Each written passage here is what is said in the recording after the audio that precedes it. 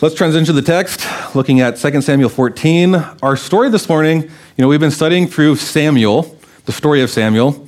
1 and 2 Samuel was broken into two books simply for scroll length. It's just one story called Samuel. For some time now, we're going to be finishing Samuel right before Advent. And we've come off the tail end of a horrible story of murder, manipulation, and abuse with David and Bathsheba. And we've seen that cycle continue in his son, Amnon. Amnon is infatuated with his half-sister, Tamar, and he sexually assaults her, he violates her, and this leads to this conflict in the family. And Absalom, who is Tamar's full brother, so Amnon's half-brother, is upset. And he stews on this for years before enacting his plan of vengeance. So he throws a party, and he invites all of the king's sons to come and party with him, and then he tells his servants, hey, when Amnon is merry with wine, right? He's having a good time. He's not going to be suspecting. Assassinate him, strike him down, and kill him. It's pretty bad. Yes. Appreciate the commentary. It's pretty bad. And then Absalom now he flees to his maternal grandfather, so his grandfather on his mother's side, in the neighboring nation called Geshur. And that's where he's going to hang out for 3 years. So that kind of sets the stage. He's hiding there for 3 years. And we're told in 2 Samuel 13:39 that the spirit of the king longed to go out to Absalom because he was comforted about Amnon since he was dead. It's kind of unclear wording. What does that mean? Was he upset? Like, was he going to go after Absalom and kill him because that's what he should have done, or she was going to forgive him? It's not positive or negative, but it seems that he's just longing to see him. We're not told if that's negative or positive, how the response is going to be, but he's longing to see him, and that sets the stage for 2 Samuel 14. So we pick up the story, 2 Samuel 14, verse 1. Says, now Joab knew that the king's heart went out to Absalom. So Joab was the commander of the Lord's armies, and you guys know, if you know someone well, you can tell when something's bothering them, right? You're a close friend, you can see if someone's bothered. When you're close to someone, you can see almost as if like you're seeing into their heart. You can see when something's bothering them. You can see when they can't stop thinking about something. You can tell when they've got something on their mind or they've been deeply wounded. So Joab, he sees David, he knows his heart longs out to go out to Absalom. And Joab says there is the son of Zeruiah. And according to the book of Chronicles, Zeruiah was David's sister. So Joab is David's nephew. David is Joab's uncle. So his family business he loves his uncle. He wants what's best for him, it seems, or for the kingdom. So he devises this plan. He doesn't want David to be so consumed with his son that he kind of loses sight on the matters of the kingdom. So he devises this plan to bring Absalom back into the kingdom. And he enlists a wise woman, a clever woman, a cunning woman who might accomplish what he would like. And it's going to be something indirect, right? Wisdom oftentimes is what's wise is what's kind of the best way to get there. Right? Someone who's wise and someone who's not very wise, they might have the same goal, like I want to get from point A to point B, but someone who's wise would say, what's the best way to get there? Or you're going to confront someone in a conversation, what's the best way to have the conversation with them? That's wisdom. So he has this wise plan, this wise woman. They're concerned about the best way to accomplish this goal, and Joab tells her, recorded in verse 2, Joab sent to Tekoa and brought from there a wise woman and said to her, pretend to be a mourner and put on mourning garments. Do not anoint yourself with oil, but behave like a woman who has been mourning for days for the dead. Go to the king and speak thus to him. So Joab put the words in her mouth. It's a very kind of image invoking way of saying he tells her what to say. The wise woman comes to the king. She falls down. She falls to her face. She pays homage. And she appeals to the compassion of the king. She says, O king, save me. She's asking for help. She tells the king, I'm a widow and my husband is dead. So there's no paternal father figure here.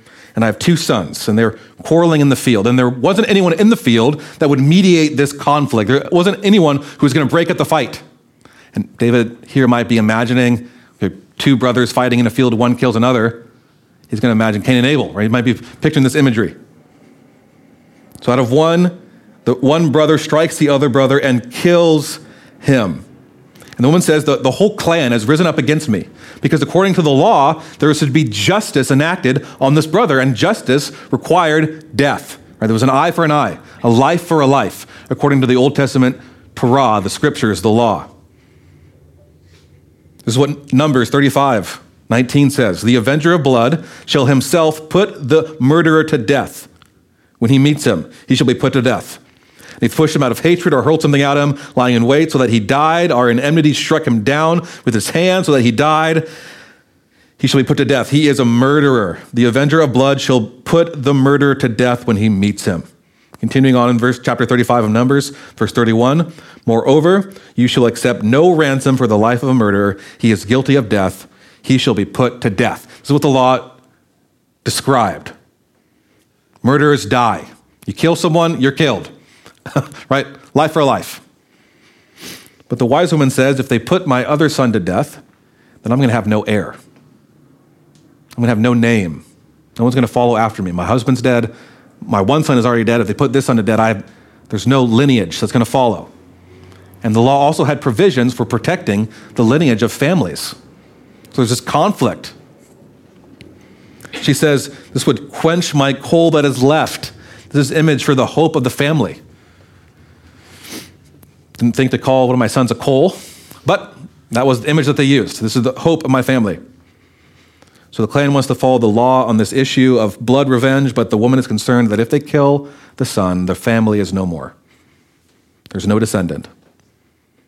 The king said to the woman, verse 8, go to your house, and I will give orders concerning you. And the woman says this, on me be the guilt, my lord the king, and on my father's house let the king and his throne be guiltless. Now the woman is either at this point kind of expressing, like, I'm to blame, she's putting blame on herself, or this is kind of a polite way of asking David, hey, let me keep talking. Don't send me away yet. I've got something else to say. Kind of polite court language. And the king said, if anything says anything to you, bring him to me, and he shall never touch you again. He says, verse 11, please let the king invoke the Lord your God, that the avenger of blood kill no more, and my son may not be destroyed. So bring God into this. Use the Lord's name in this situation. Make it this kind of serious. And the king says, as the Lord lives, not a hair of your son shall fall to the ground. And so the king has given his word. He'll not be destroyed. Not a hair of his head will fall to the ground. And now with the kind of final verdict given from David, the judgment given, now she's going to say, gotcha, right? Verse 13.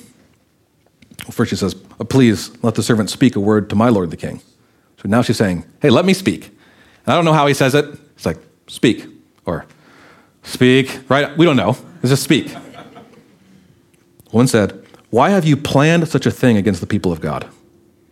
For in giving this decision, the king convicts himself, inasmuch as the king does not bring his banished one home again. We must all die. We were like water spilled on the ground, which cannot be gathered up again. But God will not take away, and he devises means so that the banished one will not remain an outcast. She's talking about the character of God here. She's saying God is merciful and compassionate. He's ready to see the banished one return home. He's provided means to do that. Verse 15. Now I've come to say this to my lord the king because the people have made me afraid, and your servant thought, I will speak to the king. It may be that the king will perform the request of his servant, for the king will hear and deliver his servant from the hand of the man who would destroy me and my son together from the heritage of God. And your servant thought, the word of my lord the king will set me at rest. For my lord the king is like an angel of God. She's going to start throwing on some flattery here. That never hurts, right? He's like an angel of God to discern good and evil. The Lord your God may be with you. So in other words, she's saying, hey, this conviction, this word you just gave, that was really good. So why are you not then doing it to your own son? The king said to the woman, do not hide anything I ask you. And the woman said, let my lord the king speak. Right now he's asking her, and she's saying, yeah, speak. The king said, is the hand of Joab behind this? Right, David knows Joab, right? The Lord answers, as surely as you live, my lord the king, one cannot turn from the right or the left from anything my lord the king has said. It was your servant Joab who commanded me. It was he who put all these words in the mouth of your servant. In order to change the course of things, your servant Joab did this. But my Lord has wisdom, here we go again, like the wisdom of the angel of God to know all things that are on the earth. So This woman has demonstrated her wisdom, right? She has skillfully demonstrated. She's become kind of a living parable, if you will. She's made up this story that's analogous to David's situation. And in so doing, David has pronounced judgment on the very thing that he was doing. He has a duty to avenge the blood of Amnon, but there's a conflict concerning the heir, his son, Absalom. And it's a similar way, just a couple chapters earlier, that the prophet Nathan confronted David about his sins and the way that he was behaving, about his lust for Bathsheba and the murder of Uriah. Remember the story? Prophet Nathan comes to David and he says, David, there's a rich man. And the rich man has many things, many lambs. And there's a traveler that comes to town, and the rich man doesn't take one of his own lambs and sacrifice it and slaughter it and prepare it for the food to be hospitable to this traveler.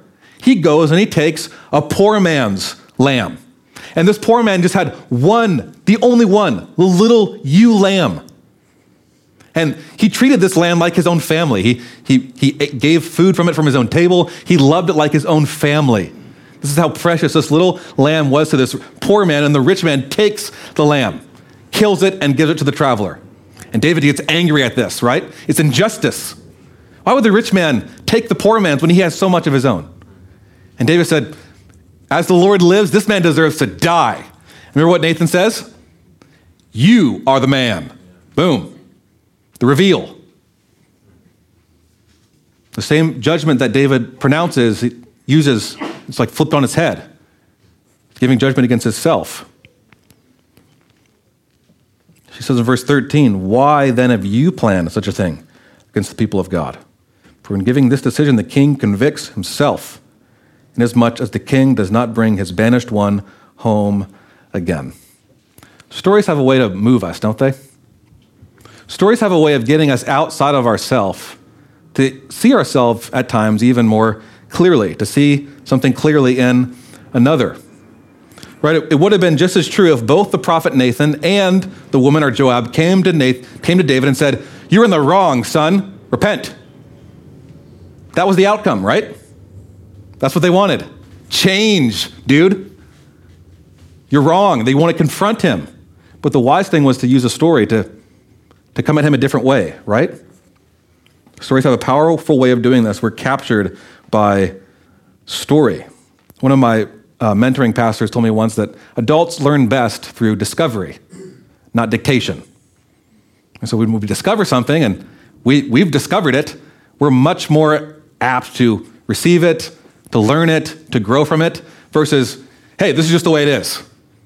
And I don't know if it's because when we're younger, people are teachers and those who are older than us can tell us, and we know that we don't know a lot of things, and we just look up to those who are older. They know so much. They're so much bigger than us.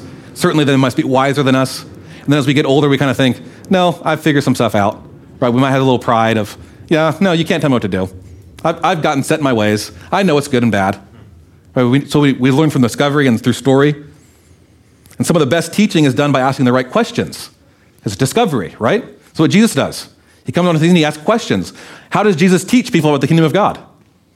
He says the kingdom of God is like. And then he tells a story, a parable, an illustration. It's going to bring new understanding. We're captured by stories. We're especially captured by underdog stories, aren't we? The poor man with one little lamb, the widow with only one son left, the underdog down 7 runs in the bottom of the 5th inning, without a playoff appearance in 2001,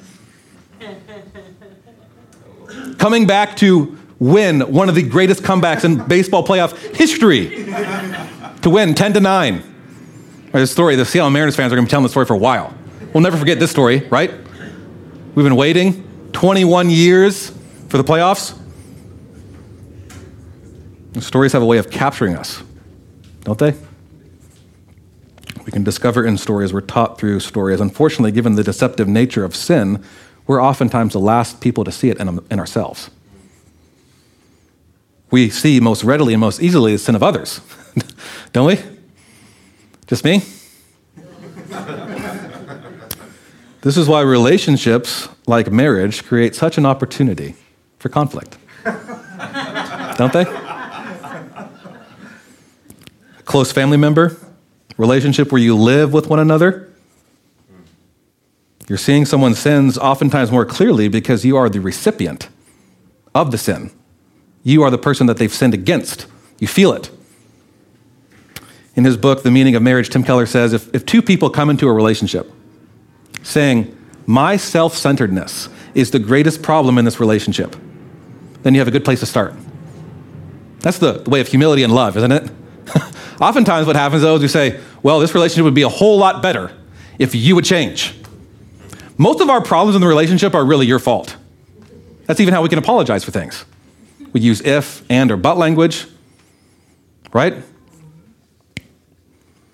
If a relationship, we are blinded by our own pride. We think they're the biggest problem. It's a recipe for disaster. The story is powerful. It captures David. He sees his mistakes in the story. And it works. The plan works. The king calls to Joab, says, okay, go get this son of mine. Go bring back the young man Absalom. Joab pays honor to King David. He falls on his face to the ground, and Joab goes to Geshur and brings Absalom back to Jerusalem. But look at verse 24. King said, let him dwell apart in his own house. He is not to come into my presence. So Absalom lived apart in his own house and did not come into the king's presence.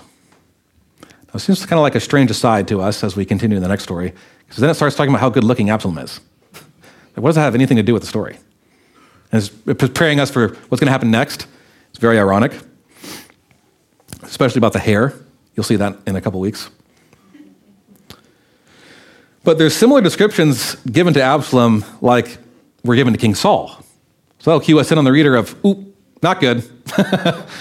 When the narrator's focusing so much about someone's physical appearance, it didn't go so well for the last guy. What do they say? No one was praised so much as handsome appearance as Absalom. From the sole of his foot to the crown of his head, no blemish. Good-looking guy. He cut his hair once a year. His hair was so thick.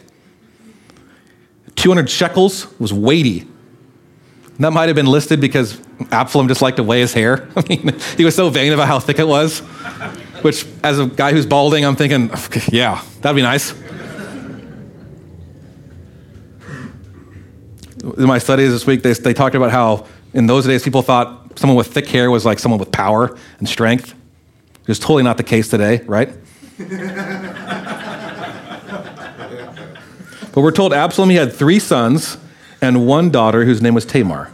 He probably named his daughter in honor of his sister, Tamar. And then we come out of that side tangent. Okay, we're done talking about how good looking at Absalom is. Let's get back to the story. Verse 28. So Absalom lived 2 full years in Jerusalem without coming into the king's presence. Now remember, Absalom has been in Geshur 3 years. And he was in Geshur 3 years before Joab came and took Absalom and brought him back to Jerusalem. And then he was there another 2 years. So it's been 5 years since Absalom and David have talked. Good things usually don't happen in those kind of relationships where things fester. There's a deep wound that's happened. 5 years since he's seen or talked with his dad. Then Absalom sent for Joab. Send me to the king. I want to talk with my dad. Send me to the king. But Joab didn't listen. Sent a second time, Joab didn't come. So what does someone do when they don't feel heard? Result of violence. Be a toddler, doesn't feel heard, they're going to throw a tantrum. They're going to start hitting things. When groups of people don't feel heard, they can resort to violence. They can riot. Joab's not going to listen to me. I'm going to set his field on fire. They don't talk to me. That'll cause them to talk. Joab arose and went to Absalom to his house. Why have you set my field on fire? Absalom answered, behold, I sent word to you. Come here that I may send you to the king and ask, why have I come to Geshur? Like, why did I come here? It'd be better off if I was just left there. I'm sitting this in between. I'm not forgiven, but if I have guilt on me, the king should just kill me. That's what he says. Let me go into the presence of the king, and if there's guilt in me, let him put me to death. I'm tired of this waiting, this in between. I'm either forgiven or I'm going to be killed. I got to know. So Joab went to the king and told him, and he summoned Absalom.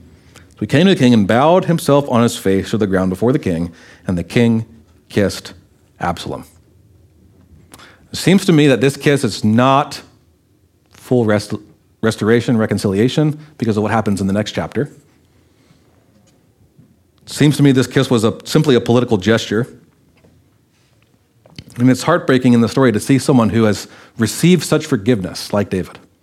Someone who lied and committed adultery and murdered and tried to manipulate. And he is withholding forgiveness to his son. He doesn't go after Absalom. He has to be manipulated into it.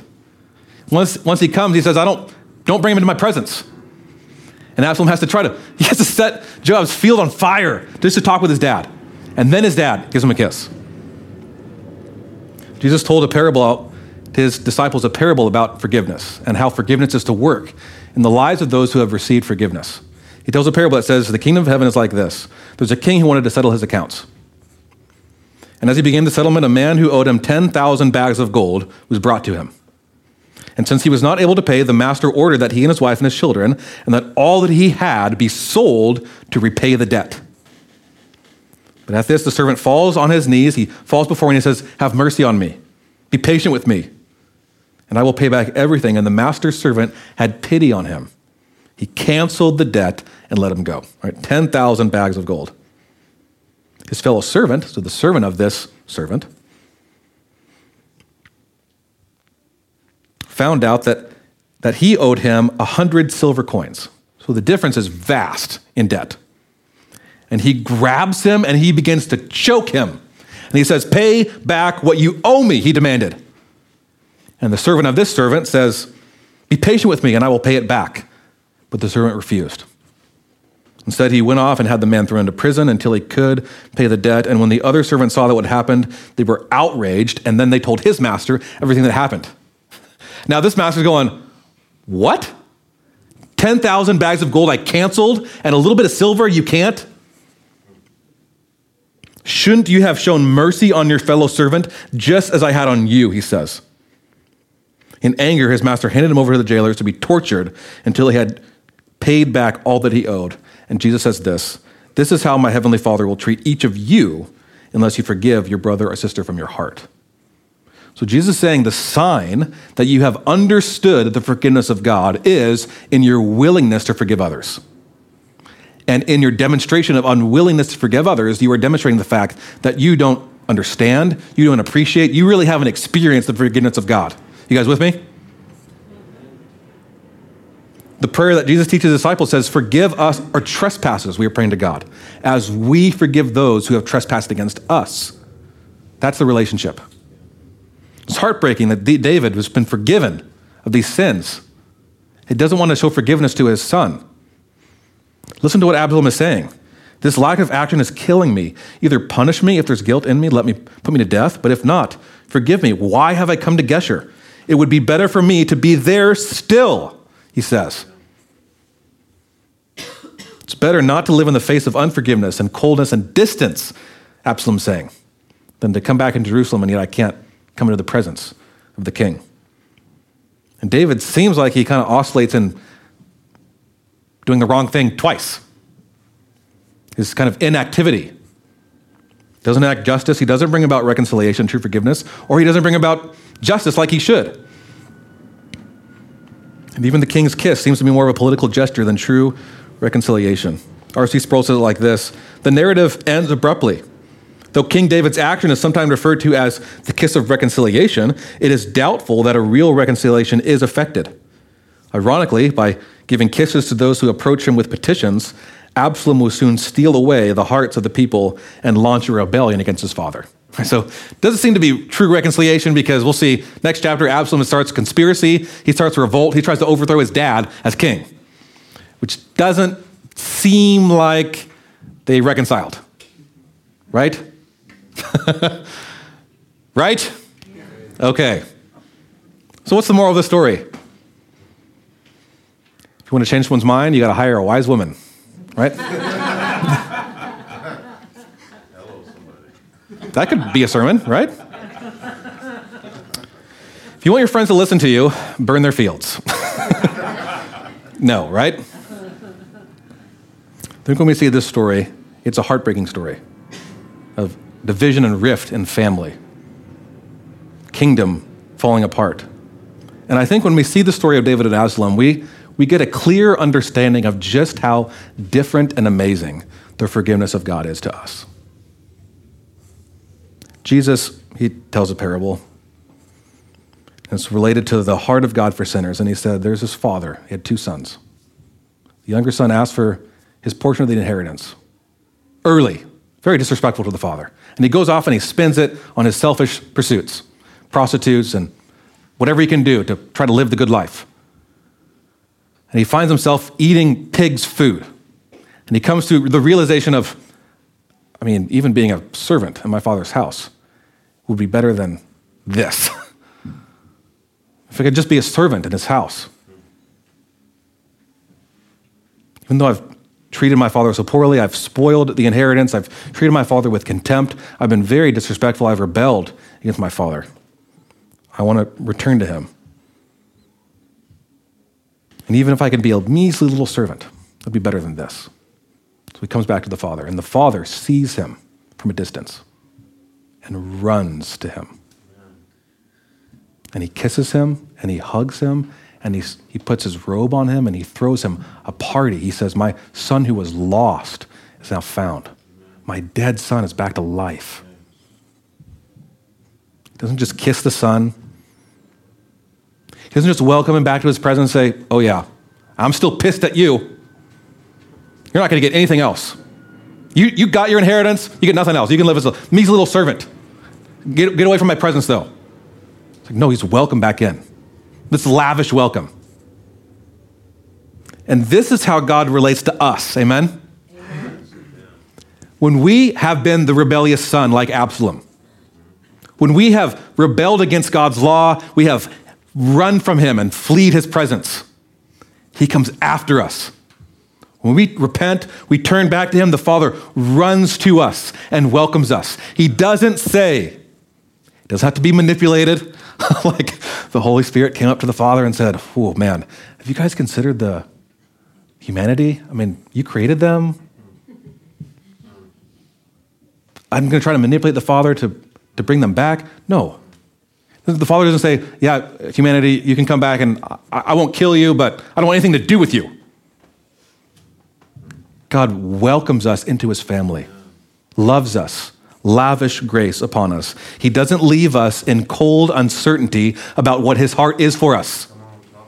It is a heart of love, forgiveness, acceptance, welcome, reconciliation, redemption. You don't earn it back. It's freely given by grace. We receive it by faith. And he welcomes us into his presence by punishing his own son in our place. Even though we are the Absaloms, the innocent son, the good son, the perfect son is punished for the rebellious sons like me, like Absalom. And he offers full and complete forgiveness, restoration. This is the heart of the Father towards us. That's how David, kind of by way of failure, points to Jesus. Amen? And when we see that we, like Absalom, have sinned, that there has been no one else that we have sinned to the extent of and to the degree of God, and he forgives us, forgiveness is possible. That empowers forgiveness. The root of bitterness is the thought, I could never do that. The way someone sinned against me, I could never do that. That's how we hold on to bitterness. That's at the root of bitterness. It's just pride. And in humility, we say, I haven't sinned against anyone more than against Jesus, and yet he welcomes me and loves me. I can forgive anyone. It's not a cheap forgiveness. It's not, but it can be a forgiveness of the heart. This is an opportunity to express the same forgiveness that we've shown, that we've received. We can show that to others. So church, as we see this story, it's a heartbreaking story, and it's going to continue to get more heartbreaking as the family unravels in David's line. As David was probably looking forward to, who is the one that was promised to me, this offspring of mine that's going to bring about eternal kingdom, a forever kingdom, a kingdom of justice. There's not going to be any more violence. It's looking forward to that in the story. And it just gets worse with Absalom and the rest of David's sons. But we see ultimately this Samuel and the storyline of the Bible points forward to our need for King Jesus. And Jesus does not treat us like David treats Absalom. And Jesus does not fail us like David failed his sons. And Jesus does not stay inactive and indecisive like Jesus did. Justice was not kind of not done and forgiveness was not offered. It's both and. Justice enacted, forgiveness offered, all in Jesus. And to that we say, thank you, Jesus. Thank you that we have seen this story that points us to how good and merciful and loving you are. So church, may we love and forgive as we have been forgived and loved. Amen? Let's pray.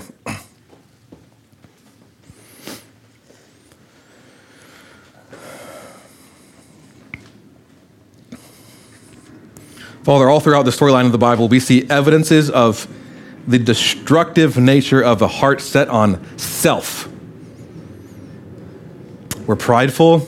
We want revenge. We hold on to bitterness. We don't forgive. It doesn't lead to healthy, flourishing relationships. And yet, Father, you came into this chaos. You came into this brokenness.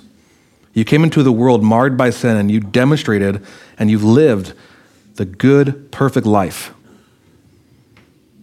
And you didn't cast sinners away from your presence. You moved towards them. Jesus was called a friend of sinners. People didn't touch Jesus and become unclean. He touched them and they became clean. That's right. Come on. So we thank you, Jesus, that when we were rebelling against you, when we were sinning, when we were hiding from you, you came after us. While we were far away, you came running and embraced us. Lord, I have a hard time believing that because I've sinned against others. I've sinned against people who are close to me. I've sinned against Stephanie so much. And I know the alienation that sin causes. I know the shame that feels. It's hard for me to believe that sinning so much against someone, they can still want me and love me. Father, thank you for the gift of this church and the gift of my wife and the gift of friends who have offered forgiveness to me, and they have taught me what it is like to be forgiven by you. Would you do that in this church, Father? We're going to sin against each other. We're not perfect yet. We forget who we are. We try to uphold image. Father, I pray that people might have a greater sense of the forgiveness of God because they know people in this church and they've experienced forgiveness from each other. Father, by your Holy Spirit, would you cause us to experience this forgiveness in a fresh way today? Would we not forget the story that we heard about this morning? Would you not forget about the forgiveness you've given us? Freely we have received, freely we will give. We have received without pay, there where we can give.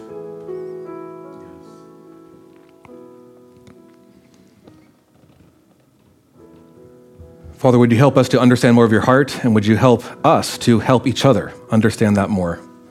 We don't have to hide.